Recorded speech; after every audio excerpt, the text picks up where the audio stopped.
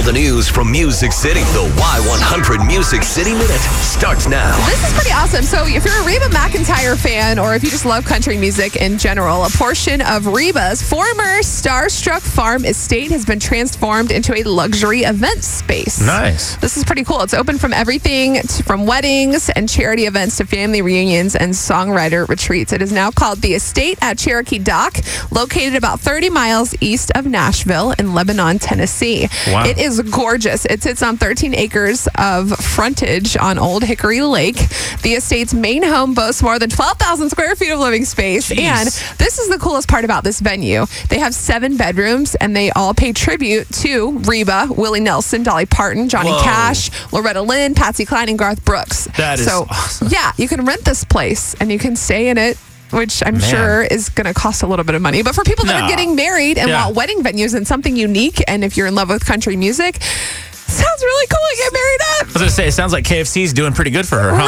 Right. And speaking of Reba, it looks like she and her man Skeeter, they've been going out for a couple months. She posted, Skeeter. I know, right? She posted a picture over the weekend where they're looking super happy together. She captioned it, "Skeeter and I had a wonderful Valentine's Day. We hope you did too." Aw. That is so crazy how they got together, and him being like just an average Joe and then approaching Reba. Like, what? Those are the best relationships. That's crazy. Just saying.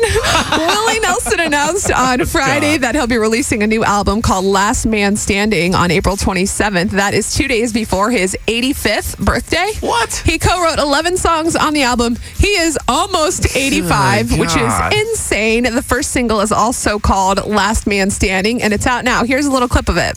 Waylon and Ray and Merle and old Nora live just as fast as me. I still got a lot of good friends left, and I wonder who the next will be. I don't want to be the last man standing. But wait a minute, maybe I do. That's so Oh funny. my God. Isn't that crazy? That is crazy. He's joking about passing on. That's crazy because he had these health problems a while back, Yeah. and now he's fine, apparently, and he's just joking about it. That's awesome. What a champion. I know. Hilarious. You can check out the full amazing. video for that song, Last Man Standing, on our Y100 Facebook. And a huge congrats to Kelsey Ballerini. Her song Legends went #1 yesterday. So this is like a huge thing for artists. Like, obviously, it signifies all the hard work that you've put into your music. To celebrate, she had homemade margaritas with her hubby and fellow singer. His name is Morgan Evans. Then he took her to Legends Corner, a cute little honky-tonk in Nashville. Get it? Yeah, Legends I see what he did there. The song's called Legends. And then they celebrated with a huge dessert spread. They basically shared pictures on her Instagram of the entire journey. That's so cool. Yeah, and she played our 8-man jam not too long ago. It's crazy. It She's blowing up. It all starts on Y100. Yeah, that's right. You got to go check out those pictures. They're super cute. It's on our Music City Minute blog on the Y100 Facebook page. That is your Music City Minute.